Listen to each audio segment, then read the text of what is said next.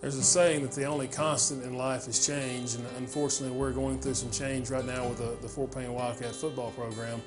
Roger Engel has been a part of Fort Payne football and Fort Payne athletics for as long as I can remember. I can remember him being on the sideline or up in the booth while I was playing many years ago in the 90s, and he's been doing that ever since. And then, of course, since I've been back here as the head coach, he's been our play-by-play announcer as he was before for Coach Ellis.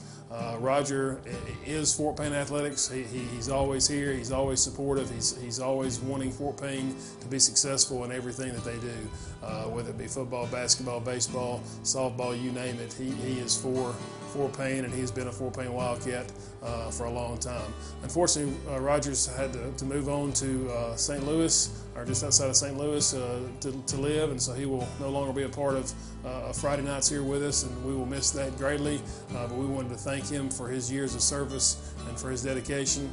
Also wanted to mention too, just when I think about Roger, I always think about Larry Hancock, and Larry Hancock and Roger were side by side for many years, and I also wanted to give a quick thanks to Larry for his unwavering support over the years, as he's always been supportive of our teams and everything they do as well. So again, we will miss Roger. We thank him for everything he's done, and wish him the best of luck at everything that he does. I want to take a quick moment and make a special thanks to our coaches and our coaches' wives. I think most people, when you see our football coaches on the sidelines on Friday night, I think most people know they stay after school to practice, and they're here on Friday nights for the games, and here on Monday nights for the JV games. But I don't think people realize the hours that these men put into the season, from coming in on Sunday, from working all summer, from staying up here late to paint the field, from coming up here on the weekend to cut a field if needed, and all the different things that have to be done, from laundry to planning to whatever it may be to make this season happen each and every year.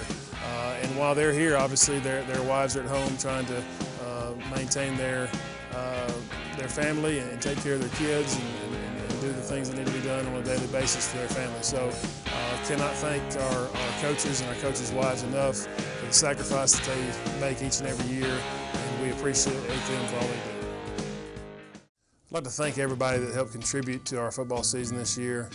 Everybody that helped do bought sponsorships or contributed in any sort of way to our football program. I want to specifically thank Mr. Cunningham and our Board of Education for their continuing support, and Mr. Jett and the entire administration of Fort Payne High School for their support as well. We also have a list of names rolling for all the thank yous that we'd like to send out. And if we forgot anybody, we sincerely apologize. But anybody that has helped make Fort Payne Wildcat football a success, we thank you very much.